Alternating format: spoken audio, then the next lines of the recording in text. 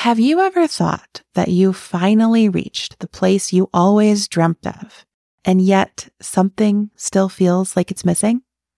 Has a tiny voice in the back of your mind ever kept you up at night, whispering, "There's got to be more than this"? If you have lingering questions or feelings like these, I'm excited to introduce you to this week's podcast sponsor. Kim Knievel supports people to find more purpose, meaning, and joy in their lives through a blend of communications, events, and spiritual offerings. She uses tools like the Akashic Records, which she calls the story of your soul, to help people connect to their intuition and ultimately own the story they came here to live. I got a reading from Kim earlier this year, and I can personally attest that the information was so potent. Learn more on her website, kimknievel.com, or just click the link in the show notes. Welcome to Off the Grid, a podcast for small business owners who want to leave social media without losing all their clients. I'm Amelia Ruby, writer, speaker, and founder of Softer Sounds Podcast Studio. On this show, I share stories, strategies, and experiments for growing your business with radical generosity and energetic sovereignty. Download your free Leaving Social Media toolkit at softersounds.studio/buyig and join us as we do it all off the grid.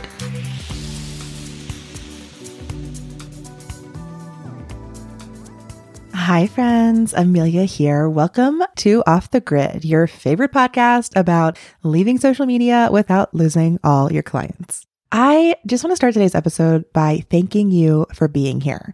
This little podcast that could has seen a lot of growth this spring. Shout out to Mar Grace and Nicole Antoinette and so many other amazing people who have found and shared the show.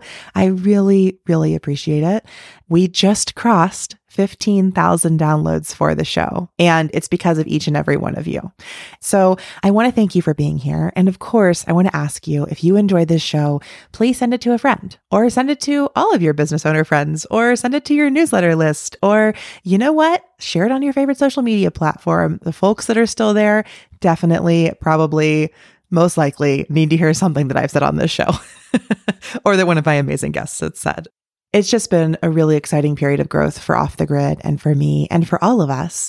And I am so, so, so grateful. Now, on to today's episode. So on today's episode, I am inviting back one of my return guests, my friend and collaborator, Mary Grace Allerdice of Homebody Podcast and Third House Things and some other amazing, juicy, lovely business endeavors. In today's conversation, we are going to talk about what it means to be a creator-led business and how we do and don't bring our creative practices to our day-to-day work. We also talk about the power of saying no, how important constraints are for our work, and we dabble in a little conversation about content, both the ways we approach content in our businesses and recapping some of those harms that I talked about in the 10 Things I Hate About Content Marketing episode. We recorded this conversation because Grace and I co-teach a course called Living Systems, and our spring cohort is opening for registration May 1st, which is next week if you're listening to this when it comes out. We hope that you enjoy the conversation, sign up for the email list to learn more about Living Systems, and that we get to see you in the AIR cohort, which starts in just a few weeks. Thanks again for being here. Thanks for sharing the podcast with all of your business owner, artist, podcaster, writer, amazing, beautiful, wonderful friends. And I think that's all I got to say. So let's go ahead and dive on in to this week's episode of Off the Grid with Mary Grace Allerdice. Hi, Grace. How are you today? Hello, I'm good. I'm so excited to be here. I feel like whenever we hang out, we just like smile a lot. And I feel myself getting into that where I'm just like, hey. We're a smiley crew. I think we get it from our adorable dogs. We just inherited it from them. Yeah, for sure. Well, today's chat, I will just start off by saying, is in honor of our upcoming cohort of Living Systems. So I'm really excited for that to start in May. I'm really excited to be doing that with you. And I'm especially excited to be having this conversation about creativity, constraints, and content, all things we're going to uncover in our AIR cohort this spring.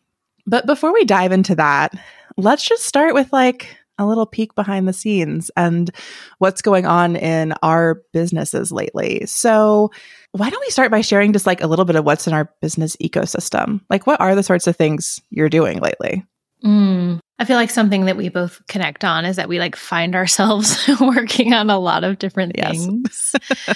It's my business ecosystem. So I am married to someone who is a general contractor, and I help run that business. So I would say I am in there's a world in which I'm also help build houses, not with hammers and nails, but a lot of the sort of project management side of things. Then there's sort of like the homebody ecosystem with the podcast, more spirit-based offerings such as like retreats and courses and custom sessions. And then an emerging part of my business ecosystem, which has been forming over the past year or so, is something that I've been playfully calling Third House Things, which is mostly it's systems consulting, essentially helping people with their workflows and operations. And a lot of that often comes alongside custom building people's Notion workspaces with and for them.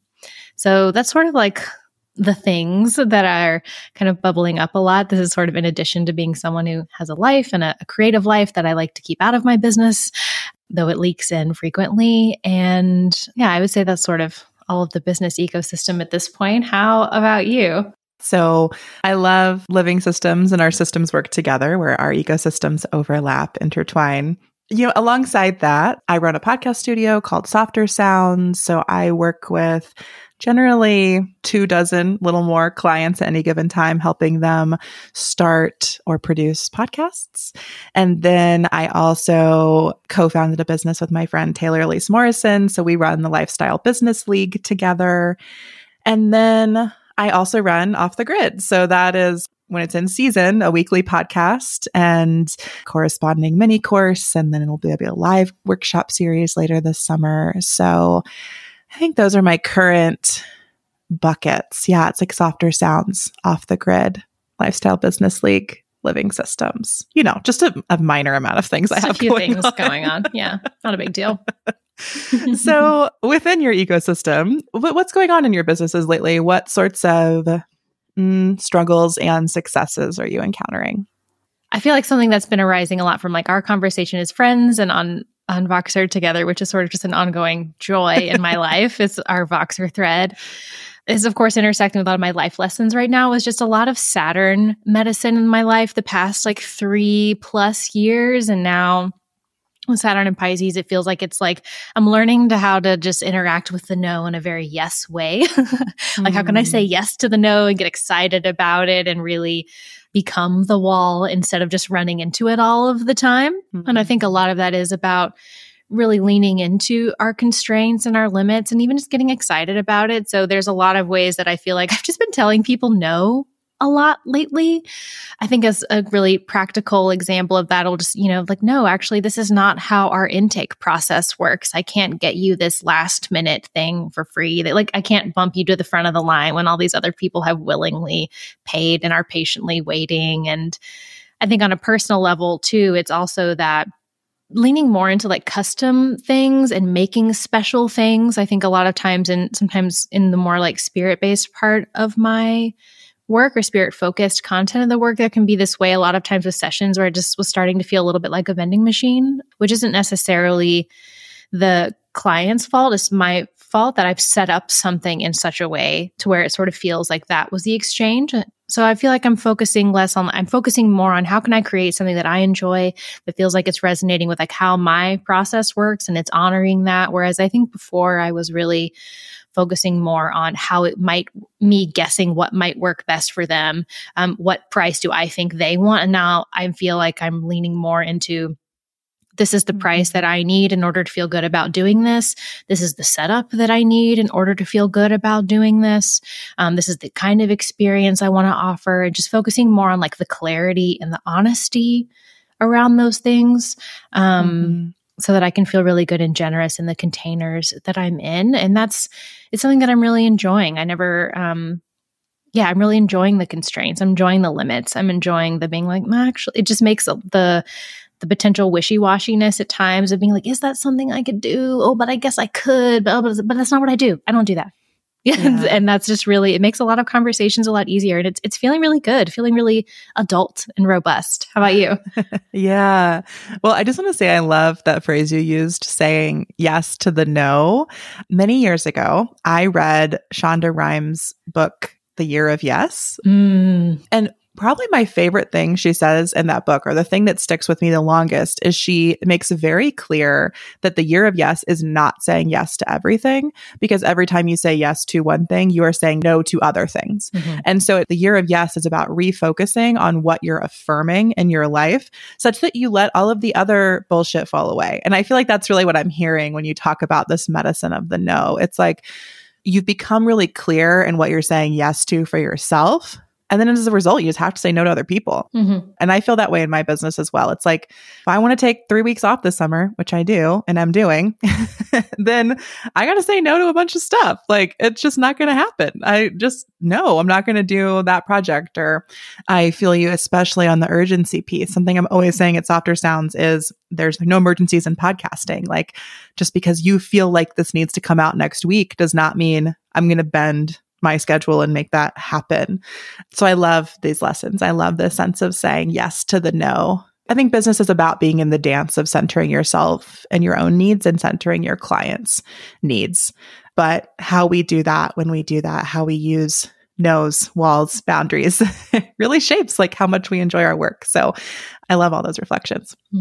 I think for me, what's going on in my business lately has been a lot of release, I would say. March was a month of so much expansion for me.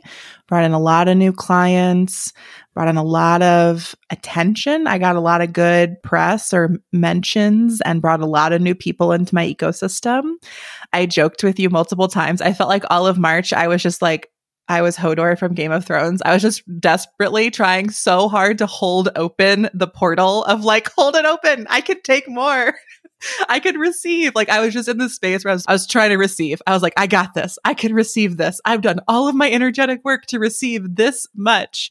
And then April has now been a month of contraction. Like, after all of that effortful expansion, I'm like, okay, now, like, who are the new clients who are really sticking around? Who are the people where that attention's going to turn into something else, or that attention was just like a quick fix and they're going away? And it's been an interesting month of embracing that constriction, letting it happen, settling back into what's my quote unquote new normal. Because the business is bigger than it was in February. It's just not as big as it was in March for a minute when I was really trying to make that space. So I think that's one of the places I currently am in my business. Yeah, I feel like you're in this really beautiful, like, refining process, which is also something that I feel like we cycle through, like expansion, contraction, refining, making, and I think that that's also a place to get really excited about, where we get more precise with our work. And because, like you said earlier, it is about us feeling good about the work what we do, but also I feel like the more precise we are with what we're doing and who we're doing it with, like, the better it gets for everyone. I think that's a really fun, or to me, it looks like a really exciting space to be in. Yeah, exactly. And I think that, on that note, it's like related to cultivating a niche, but it's not the same thing. Like, my quote unquote niche is not working with a specific person. It's like a specific type of relationship I want to be in with lots of different types of clients. And I think that that's something I've really been trying to feel into and understand, as I go into the second year of my business. I don't even know anymore. Yeah, like what year, what decade is it? I have no idea. But what I'm trying to say is that there's something about how we work together that feels like what I'm refining, even more than like who I work with or what the goal is even. It's just like, can we have a beautiful working relationship that feels reciprocal, that feels like we're collaborating, building something together, like you're getting the support you need and I'm able to be fully resourced in offering that support. That's really where I'm like the good stuff is. That's where I feel like I'm really getting into also like the change work I want to do through my business is like in developing those processes and in changing how I work with other people and how we work together.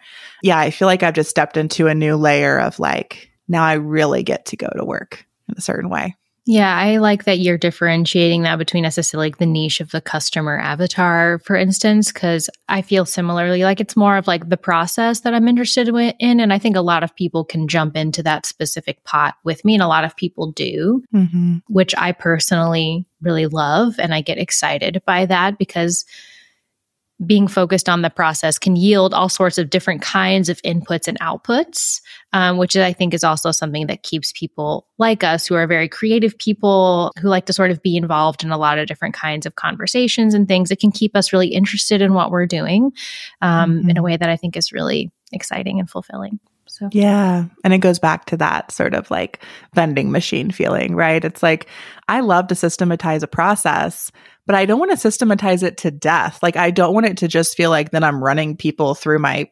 podcast factory and like, we're not doing anything like beautiful and alive together. Like, the system's important. The process, having clear steps and ways we work together, important. But like, I live for that magic of the co-creation, for all of the human elements that come in and make it weird and make it messy. Yes. And make it messy. Like that's where it gets good. Otherwise, it's just boring. It's dead. I think so too. And I think that kind of touches on something that we both wanted to bring to the conversation too, is just talking about like, there is sort of a nuance of being a creator-led business there. And I think while I think there's a lot of things that contribute to that nuance, I think that interest in the messy process or that sort of tolerance for being in the sandbox, or I would also say a desire to return back to that frequently, is more of a creator approach as opposed to someone who's sort of like packaging up a market niche and like, you know, buttoning it up, zipping it up tight, solidifying it so it never changes and works forever and gets VC funding. Like, you know, I guess that's a place in our world, but I think people who are more creatively inclined are going to want to return back to something that is more process fulfilling, I think. Yeah. So I think that leads into, as you were saying, like this first thing we wanted to talk about today, which is a sort of conversation we've been having around creator first businesses or creator led businesses. And I want to open by maybe clarifying for myself what I mean when I say that, and maybe inviting you to do the same, which is, for me, I think creator led businesses at their heart are driven by the owner or founder or leader's creative vision and, you know, more spiritually, like energetic life force. Like there's a connection there. And I think that it's really exciting and beautiful and also presents some unique challenges. I think another analogy or way to talk about this is I hear people talk about being like artist businesses, or, you know, I'm an artist first and then I'm a business owner, or like I'm a writer and I'm self-employed. But yeah, what does being a creator first business mean to you lately? I feel like I don't know if the first part makes sense for me.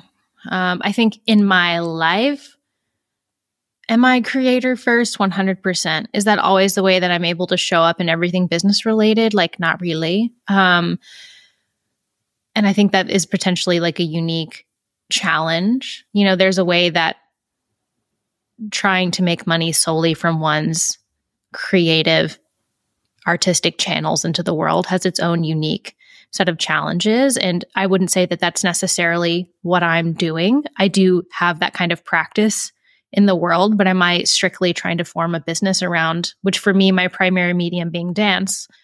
Not really, because that's not going to happen for one. I remember just like with traveling, people coming into Atlanta, and these are people who are, you know, currently MacArthur Genius Fellows, right? And they're moving, they're like, oh, I can't pay my rent. And I'm like, oh, okay, maybe this isn't actually a working business model, which says less about the artist value and more about the state of our culture, I think. Mm-hmm. So I think too, there's a way that in my life, I think I'm creative first, but I don't know if in my business, I'm always like, no, what I want creatively matters the most. But I do think it is a dance. And I think when someone is a creator and showing up that way and trying to show up that way in their business, there are extra considerations that end up being on the table that probably aren't otherwise.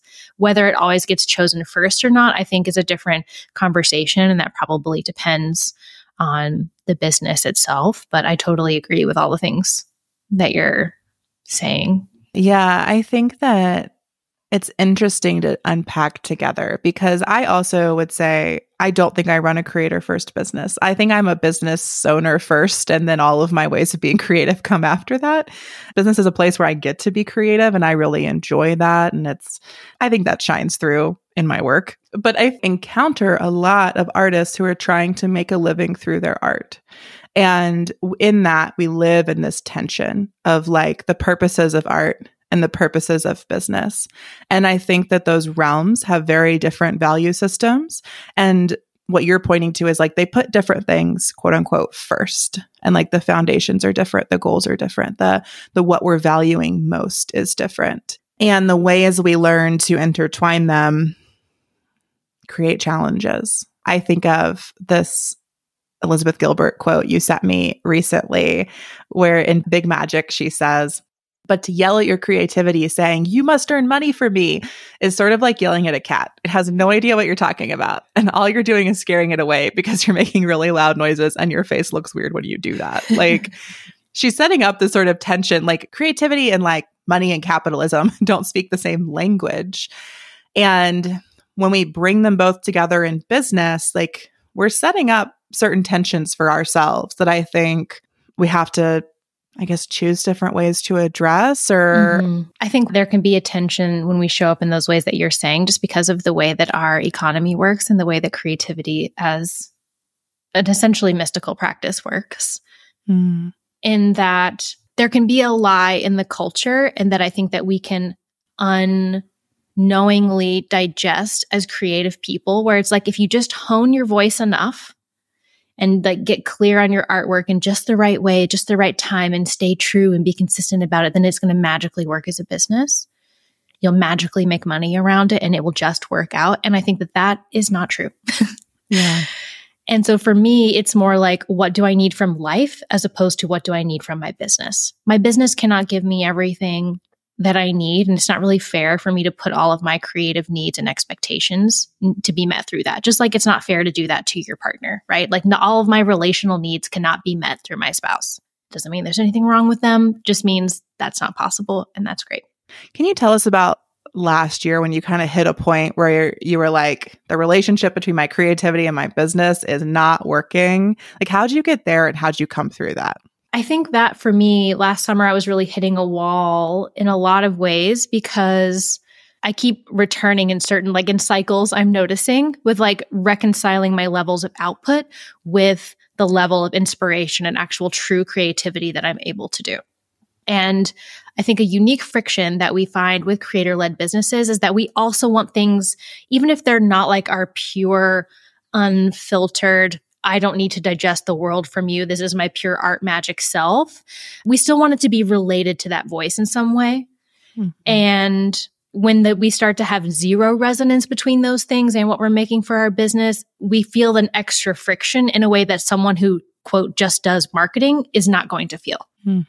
And be like, oh, this is the most popular thing in the world and I love it. And it's getting so many hits. Like someone who just does marketing is going to be thrilled with that. Someone who's a creator is going to be like, that doesn't feel true to me though. And that's a friction that doesn't exist in other businesses. And I was just really feeling that. I was feeling really burned out by my podcast. Just like, I think it had been how many years at that point where I had been putting out an episode every week nonstop, which is insane. Like now that I think about it, I'm like, that's ridiculous. I think you did 3 years without any break. Yeah, that's wild. Insano now that I think about it. And now I don't do that. And now I'm about to take another 3-month long break for the summer because it felt so good to do last year. And it's just, again, what you preach a lot through your business is the value of breaks and how it helps us to recalibrate and get back to what's true for us. So I think taking a break was a big part of how I moved through that, letting some patterns and pressures fall off about how consistent or how productive I feel like I need to be. And I think it's a constant phase of what you described earlier, of like also refining. Just towards the end of the year, I was refining like how I'm showing up for my clients, right? Like, do I want to be someone who people book one-off sessions with, like whenever they want? And then that doesn't quite feel rewarding for me. So how do I like change how I interface with my customers and the kind of experience that people can come to me for? What feels really good? What gives me the amount of rest that I need? And I will say that building up this consulting part of my business and also like the construction parts of our ecosystem, I think thinking about our needs as an ecosystem as well is really helpful because I can get certain things from those that necessarily I don't now have to put so much pressure on the more creative part of myself. Because for instance, for me in my pure art life, where it's like I'm making dance, I'm out in the world, in that phase of my life, I actually don't want the pressure of it making money. The pressure for me is I want to be able to do whatever the fuck I want in a way that feels perfectly correct and right for whatever I'm making. And if it were my business, I actually wouldn't be able to do that. And so I'm not willing to put it in that kind of container. So I think thinking of our needs and our feedbacks as an ecosystem, as opposed to like a filter or a funnel, can be really helpful.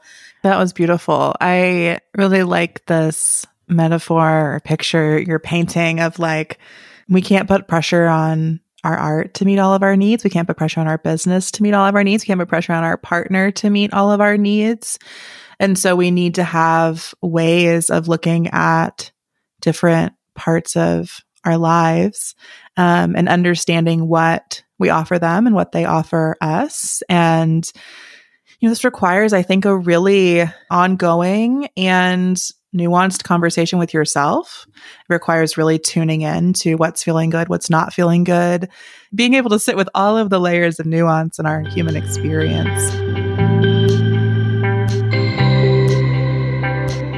Hi friends, Amelia here, interrupting myself to tell you a little bit about this course, Living Systems, which you've heard Grace and I discuss in this episode. Living Systems is a series of cohort-based courses to set up your work and life like a garden, seasonally aligned, resilient as fuck, and bursting with life. It's for creatives, freelancers, and small business owners who want simple, sexy, and sensitive systems that support your most meaningful contributions, not busy work.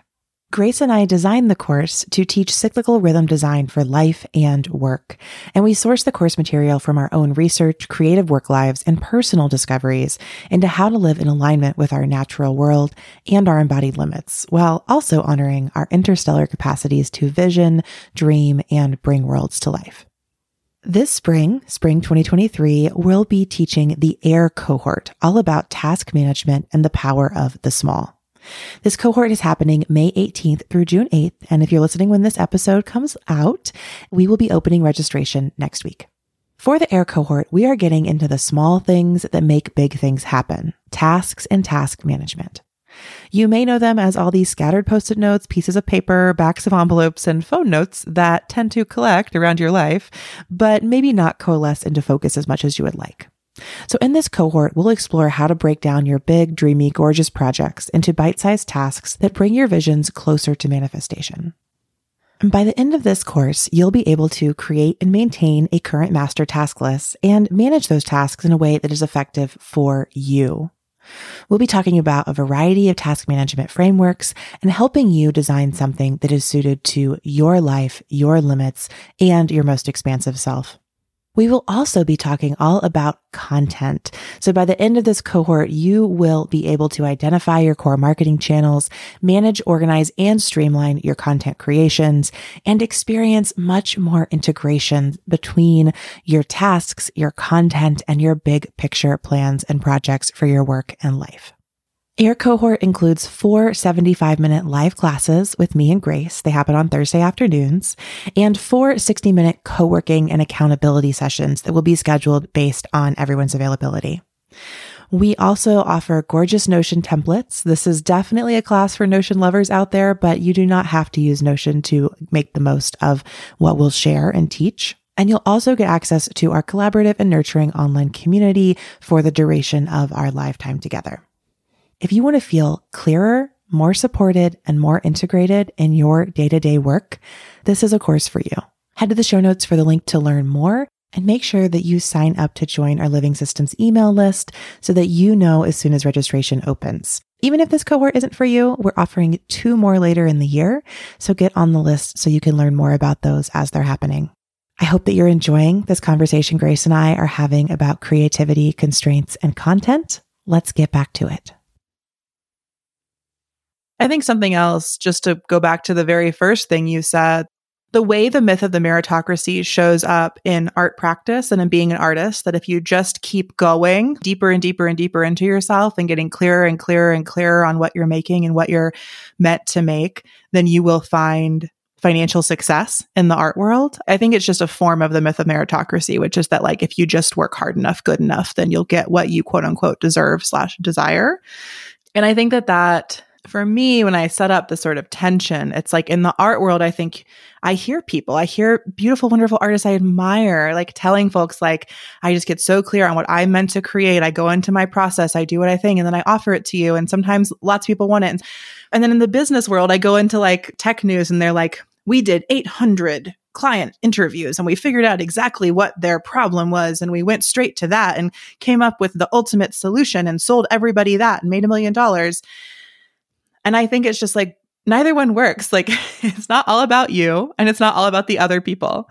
But like, that's what I love about business. It's this constant dance of like that relationship between what I need and what the people I want to work with need. And how do we both get our needs met? And I think that this circles back even to the very opening of our conversation around constraints and saying no. Like sometimes people are going to tell you they need stuff that you're just not going to give them. And that's okay. And that doesn't mean they can't still be your client. So let's kind of open up into the next part of this chat around like constraints, saying no and doing less, even when people are asking for more. How's that been coming up in your business lately?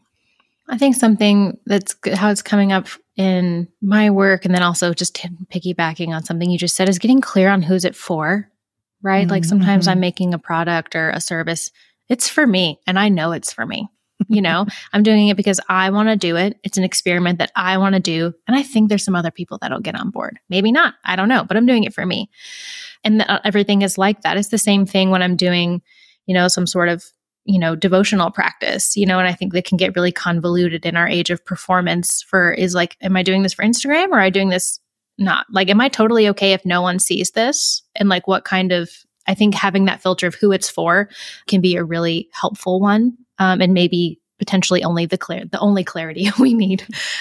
But yeah, I think, and it's something that talking about constraints and like the constraint of who's it for, but even how much time we have, in our first cohort of living systems, like we were really dealing with the earth element a lot, which is all about perceiving your limits honestly and getting okay with them and then working within them so that we can actually like do what we can actually do instead of dreaming about what we could do if we were someone else or if we had no limits at all, which is something that I think we can do a lot of when we are very creative people or very visionary people. It's very easy for us to see the possible world, which I think is beautiful and needed. But I think that's not so helpful if we're also not able to respect, get excited about, and work within our actual constraints, And I think something that came up and something that I was facilitating right before this call, where they were like, well, how do I deal with the fact that I'm never going to be, I have this ambition to be as creative as this person here. And how do I deal with that gap? And to me, that doesn't matter so much. Like we all have limitations. We're all going to die without doing it all. And the sooner we get okay with that, the better our life's going to get, right? The more clear we're going to get, the more clear our frequency, the more precise our work and like what we're about's going to get, because we've reconciled and we're super okay with the fact that like, I don't have all the time in the world like this to get this done or to do this. So what actually am I going to spend my precious life on or my precious energy on? So I think that connection between, we think a lot about like freedom and liberation and all this is having like no constraints and when I can do whatever I want and my business is working when I'm so free and I can work from Costa Rica and I have no time constraints and no meetings. And I don't actually have to work anymore. I just mysteriously make all this money from this like great funnel that like Facebook brought into this thing that I never have to work on or refine. And like, but that's like not real, right? That's not real. And that's like structure and limitations are how we get liberation as humans who are going to die, who have a finite relationship with embodiment and time and body and age. An analogy I'm working with a lot that I've been writing about a lot through creativity and grief and all of that is this idea of a cup, right? Like we think our culture has conditioned us to think of abundance as just more, and like anything that's more is abundance or is freedom. But it's actually like, what if abundance is more about fullness, right? So if the cup is always growing, it's never going to be full and we're never going to get that satisfaction and constraints and the limitations of like, the cup is actually this big. This is how much time I have. This is where I live. This is how much money I have. getting okay with that is going to enable me to get excited about the fullness in my cup, which is abundance. So I think those are some really tangible ways that I'm really integrating those into my life and getting excited about them, honestly, getting excited about the smallness in my life and freeing myself from the expectation that I have to do it all to or be visible for it all to have some super great life. Cause it's I'm living for my life is about me. I'm not dying with accolades, right? Nobody, that's not gonna carry me through and get me excited at the end. But what is going to be my own satisfaction. Yeah. I think so many things coming up in what you just shared, learning to embrace constraints, I think really is such an earth lesson. And something I shared with everyone in the earth cohort of living systems was how much my work has transformed when I stopped just wishing I was doing something else. Or my example is always when I first started my business, I was I'm going to work 12-hour weeks.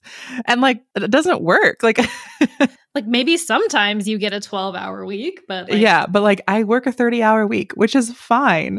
And once I stopped hating that, once I stopped shaming and judging myself because I was working more than 20 hours a week, which is an arbitrary number that I picked of how much I quote unquote should be working, then it was fine. Now I just work my 30-hour week. Everything is done. I notice when I am working more than that. I celebrate when I'm working less than that. And I just move on because I've stopped, again, that point of being upset that I'm not getting the ideal thing and instead just living in my real life is such an earth lesson.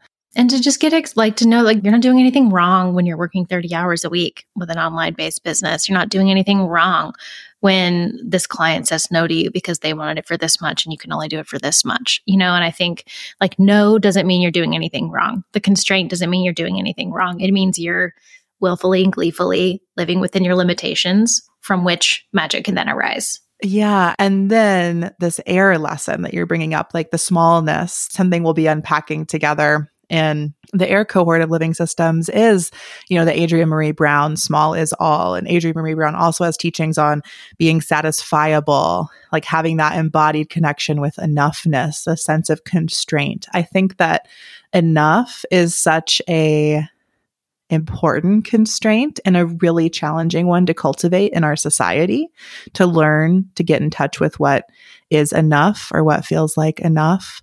This is something I've really been in the dance of, speaking back to the expansion contraction moment I've been in, recognizing that expansion is a moment of too muchness, but also now maybe enough is more than it used to be before, but it's not as much as the most I've ever had. How to live in that space is such an air lesson and something I'm really excited to spend, 4 weeks unpacking. I think an area where this comes up a lot that we will be talking about in the air cohort of living systems is content. There are I know. You are one of the people that I shouted out as inspiring my 10 Things I Hate About Content Marketing episode from our many conversations about how much we hate making content and how we have reworked our businesses or certain areas of our businesses around not needing content. Why is structure and constraint so important for the content world? I think I have a couple things coming to mind. One, it's that not confusing content that you're making for a certain goal or priority in your business with your art practice, because they're probably not the same thing, and getting really okay with that. Woof. Yeah. Some people, that's like a knife to the heart for some folks listening. I think it needs to be said, but I think it's a tough lesson. And I say that as someone who I am pretty indulgent in a lot of the content that I make is either in my podcast or in my emails. And I would say that I'm pretty indulgent in those things. And I have curated an audience that is they're like, I literally save your emails until the next day where I know I can sit down with a cup of tea. I'm not following the formula of you need a header that does this and you put a cute little GIF here that points by I don't follow any of those rules. I don't keep it to no scroll emails. I don't do any of that shit. What are the rules that are just made up because people said this is how content marketing works? And what are the things that you actually need to make in order to run your business? Because those are probably different things. And I'm finding for me that they are very different things. They were this is how you have to launch something. You have to write this many emails. And this is the formula. And This is your 3-month runway. That I launched something last month where I was like, what's keeping me from really pulling the trigger on this? It's like, I don't want to write a sales page. I don't want to write a whole novel just to get people to buy a thing. And I didn't. And I sold it. And it's fine. So I think too, the constraint to what are our own constraints, which may not necessarily be the constraints of content marketing. And again, where can I sandbox and workshop those things? But then also acknowledging if the end goal is to just nurture your audience, you can be more playful with it. If the end goal is, I have to make X amount of dollars this month and this email is a vehicle for that, how can we meet in the middle? How can I get that bridge to match? And those are different experiments. They're all experiments. I think too, there's this, we were talking earlier, another lie is that well, if you're just, I think honesty is a way of thinking about that. Do I really need to send 3 emails a week? Why do I think that? Is that actually true? Do I really need to put out a podcast every week, all the time, forever till I die? Is that actually true? Where did that idea come from? Do all of my clients actually come from social media and I have to post every day? Is that really true? Why do I think that? And I think, we want the constraints that we are operating within. We want to be really conscious of what those are and not just well, so-and-so said I have to do this and this is what they do and it works for them. That's a more child approach to a constraint where someone's giving us the rules and we're just being obedient to them. Whereas an adult who is operating within constraints that they are aware of, they're conscious around, and they're consciously building, that's a totally different relationship. And I think there's a lot of ways, especially with online business, that we're told this is how you have to do it. And then we just follow those rules. And then well, why isn't it working? I was being a good little girl, following all the rules. And it's more about getting to be the mature adult where I tried that. It didn't work for me. I don't like it. I can either pay someone to do it or I can find a different way, which means I'm going to mess up 12 times and then maybe land on something that works now. And then I may have to change it the next year. They definitely think that good little girl mentality goes back to the myth of the meritocracy that I was talking about earlier. It goes back to these desires that I think are ingrained in us, that we just want to be told what to do so we can do it and get a gold star. We get so disciplined into that through school.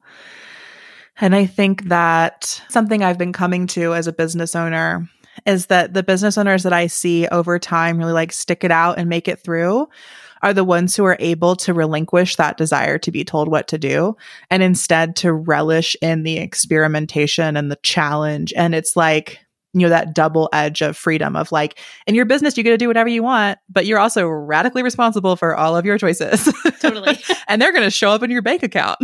Yes, they are. There's also going to be this quantifiable metric you can use called money that'll tell you how quote unquote good or bad things are going. Money doesn't have to be the only metric, but I think it's the one we most often use in business. And so I think that again, we have to let go of that desire. And I get it. I have that feeling too. I'm I just want someone to tell me what to do that'll make this work. It comes through and the burnout and the exhaustion when we're tired, when things are just not going well. But if we don't learn to shake that off, eventually, if you don't find pleasure in going after the challenge, taking on the experiment, iterating over and over, refining, then eventually you just won't like being in business, because as soon as you figure one thing out, it shifts, it changes. What your clients want changed. And you change, what you want changes too. I think you're speaking to something really powerful, because I think there's also a place for times where, especially for solopreneurs, bringing other people's voices into your business, other people's expertise. I pay people to do things that I'm not good at. And that's great. And that's beautiful and needed. And I think with the money, we're really wrestling with the material in a way that's really direct when we're responsible for the checks that come into our bank account, right? It's a different level of contending with what is material, with contending with survival, and contending with our own creative abilities. There's a whole other layer that we may be moving with and moving through when we're running a business. And I wouldn't say that that's for everybody. And that doesn't make anyone better or worse, but I think that's a layer to really acknowledge, like you're saying. And I think that because of that layer, something I'm always saying on this podcast is that as a result, as business owners, we can't do everything. We have limited time and energy. And I think that this is where content comes back and where these lessons of air return. Because we have limited energy, we want and need to be precise with how we use it in our businesses. And I just think content marketing is often a waste of time for people who have small audiences, which frankly is a lot of folks who listen to this show. I would consider myself until recently someone who had a small audience. Maybe I have a mid-sized audience now. I don't really understand. Is 1,000 email subscribers a mid-sized audience? Who knows? But I just think that getting back to some of what you were saying before about content specifically and about choosing how to market specifically, like content marketing was a strategy for people with a large audience and often works. You have a bunch of people and you want to sell them something that's like a lower cost recurring model. It comes out of a tech model. And so you use content marketing to convert large numbers of people from your big audience into low cost offers. But those of us who are just starting out and have small audiences and want our business to support us, like that's just not a model for us. It's not. But yet we see it in online business so much that we just get sucked in and think it's the way to do things when in fact we're much better served by the things you're mentioning, like the cultivating a really clear sense of who your work is for, the direct sales. There's going to be an off the grid episode soon about relationship marketing. Like that all works better when you're working with a smaller audience and your offerings need to be more expensive. Like I'll also say that too. They just do if you have fewer people to sell them to and you want to support yourself. Totally. Yeah, I think so too. And I think there's a lot, especially in like the early realms of like content marketing, there was a lot of this whole like, well, you just like make a course, then you set it and forget it. And then you like make content that flows people to the ad that's on Facebook, that goes to the lead magnet, that goes to the like 1 year's worth of emails, that goes into this lead. And it's sort of this like set it and forget it, like funnel that has like 18 million octopus branches like moving around. Like, and I just think that A, that's way more than most people have the capacity for unless they have a whole team to do that. B, I have heard a lot of people sharing lately that is starting to not work for them because people know how the internet works now. And I think people are really, they want something that's alive. And I think when we're making something, we want it to be alive too. And if everything we make is so like frozen and heavy and like requires 18 tentacles moving around in order to like harness it together, like we're not really able to change that much. And I think especially speaking of air, like it's something that changes constantly. So I think giving ourselves permission to like experiment with things that are like lighter lift, more agile, give us more flexibility, changing our mind, being like, oops, that didn't work. Now I'm going to do it this way. And be like, it's not because you spent like, well, I spent 18 hours making this course and then like setting up this whole funnel and now it's not working. It's going to cost me $500 to redo this thing and all these emails that I made. Like, how can you be in service to the moment and also maybe in the next moment? And then you can reevaluate what that moment's about. And I think there's something more alive about it. And the image that was coming to mind was one of a house. It's like you got to like open up the windows, let the air blow in so that it's just like, feels like there's some life in here. And yeah, some pollen's going to come in and some bugs and like maybe a bird, but that's life and that's good. Like we want to be able to move it through. Yeah, I think your point about the sort of set it and forget it model fading. I definitely think it's on the downslope of its popularity. Because I think that we are all craving connection.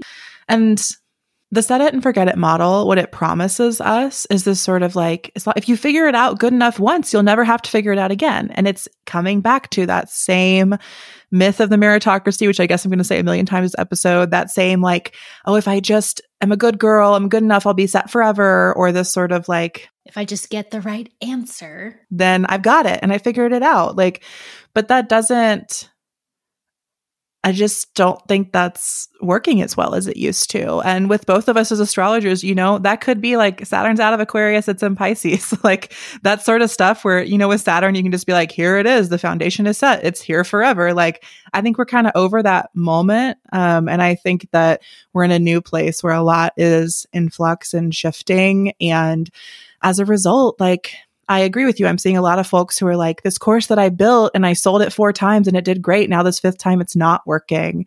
And I think all entrepreneurs face that at some point. Like you build a system and you run it multiple times and it like works and it works and it works and it doesn't. And that can be devastating, but it's also, they're just the reality of business and the reality of how things change and evolve. And we have to be willing to change and evolve with our community, with our clients, with our offerings, with ourselves. Yeah, 100%. Agile, go with the flow. Yeah. And again, that takes us back to creator-led businesses, right? That's one of the gifts of being a creator-led business is there is a flow there, right? When you're a creator-led business, you can follow your flow. You have, hopefully, like ways to tap into your creative practice, what comes next for you, what you want to do, what you want to build, what you want to offer to people. And when things aren't working, you can return to that and get, nourished by your own creativity. I'm thinking now of what you said before, like some offerings I make just for me, and other offerings are more of a blend of like, here's a really smart way that I can bring something I do into the world and it will support people and I will get fulfilled in certain other ways, right? For myself, I think, Softer Sounds and our podcast editing offerings serve my bank account, and they serve my desire to be financially resourced, and also to hire people and pay other people and support people in a way that frankly podcasters really need that support. It's so crucial. But Off the Grid is where I get to be a little more of like a dilettante myself and shiny and like step up to the mic instead of being like in the, producer room of the studio. So I think that as creator-led businesses, or as a creator leading a business, or as creators working with our practice to make money and also trying to be self-employed in other ways, we have to learn like, what are the different aspects that feed us here? And how do all those interplay? How do we bring other people into the mix if we want to, such that we just feel fulfilled and nourished in our work? Like that's what I want at the end of the day. I want my business to be a place I go to have fun. I want to feel fulfilled energetically, financially, spiritually by the way I spend most of my time, which is working. And then I want to like fuck off and do whatever else I do that's not work. Yeah, exactly. And there's nothing wrong with that. You're not doing business wrong if you're not like on 24/7 vacation while the machine runs itself. And I think like as a creator, I am just getting more interested in things that can feel lightweight. Like what's something that I can put out? Because I think people, they also don't want things that are heavy. I think there's a way that in the past we valued things by how much content is involved. It's like, you're getting this course with 18 hours of content and that's why it's $5,000. I'm like, cool, it might be super valuable, but like, do people have the capacity for 18 hours of content plus homework? Like, not really. Like, I certainly don't. So why are we using content as a metric for value? Like, to me, the world doesn't need more content. Yeah. Like AI can make content now. So like, does content in and of itself like have value? No, I don't think so. So like, what is it that you're making and why are you putting it out in the world and what do people actually need? And I think that kind of takes us into more of like, we're talking about with our air cohort, like content and like tasks and like all these small little bits that are like really a big part of where we meet our dailiness with our work, and getting really clear on like how those can function best, getting clear on what we're doing it and how we're doing it and who we're doing it for, because otherwise that busyness and that bulk gets conflated with doing a good job. And that's not really true. Ugh, I just like snaps to that. So speaking of our air cohort of Living Systems, for folks who enjoy this conversation, Living Systems is a lot of Grace and I unpacking conversations like this, but with presentations and a little more organization and a lot more you getting to ask questions and fill in the gaps of how this fits into your own work. So in our air cohort, which starts in May, we'll be unpacking the power of the small, which we've talked about today. We'll be talking about different strategies to approach task management so you can figure out how you want to engage with everything you need to do on a daily, weekly, monthly basis. We'll have a week on mapping your marketing ecosystem, which I think will be especially fun for Off the Grid folks, thinking about what are all of the channels that you're sharing your work with and how can you be more than a content making machine, because we're not content making machines, but we do have to do marketing. So what does that mean? We'll unpack that together. And then we'll wrap up with a week on the flow of your week and talking about how do we fit our tasks and our sharing and all of this together in the rhythm of a week, because the work week is still the way most of us organize our work. At least that's how I do. So if you want to join us or you're interested in that, if you'd like to learn more about that, there's a link in the show notes to get on the mailing list or the wait list for Living Systems. And registration will open, if you're listening live, it'll open next week. If you're listening in the future, it opens May 1st, 2023.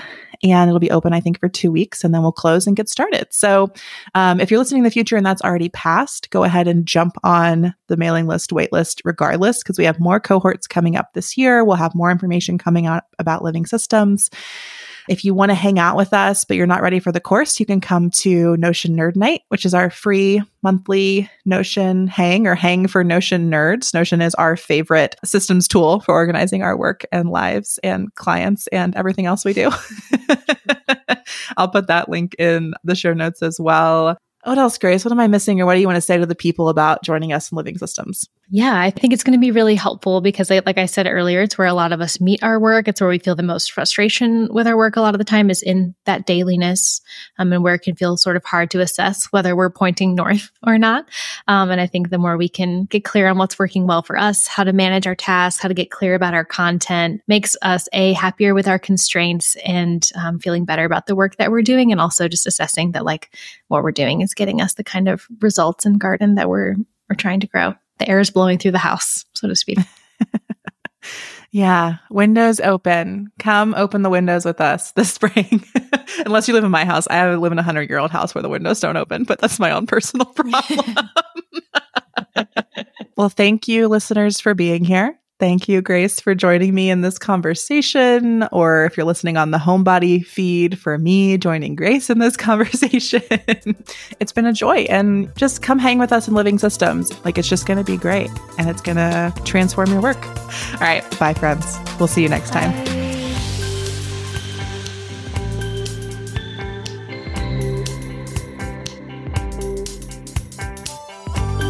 Thanks for listening to Off the Grid. Find links and resources in the show notes, and don't forget to grab your free Leaving Social Media toolkit at softersounds.studio/byeig. That's softersounds.studio/byeig. This podcast is a Softer Sounds production. Our music is by Purple Planet, and our logo is by Natelier Studio. If you'd like to make a podcast of your own, we'd love to help. Find more about our services at softersounds.studio. Until next time, we'll see you off the grid.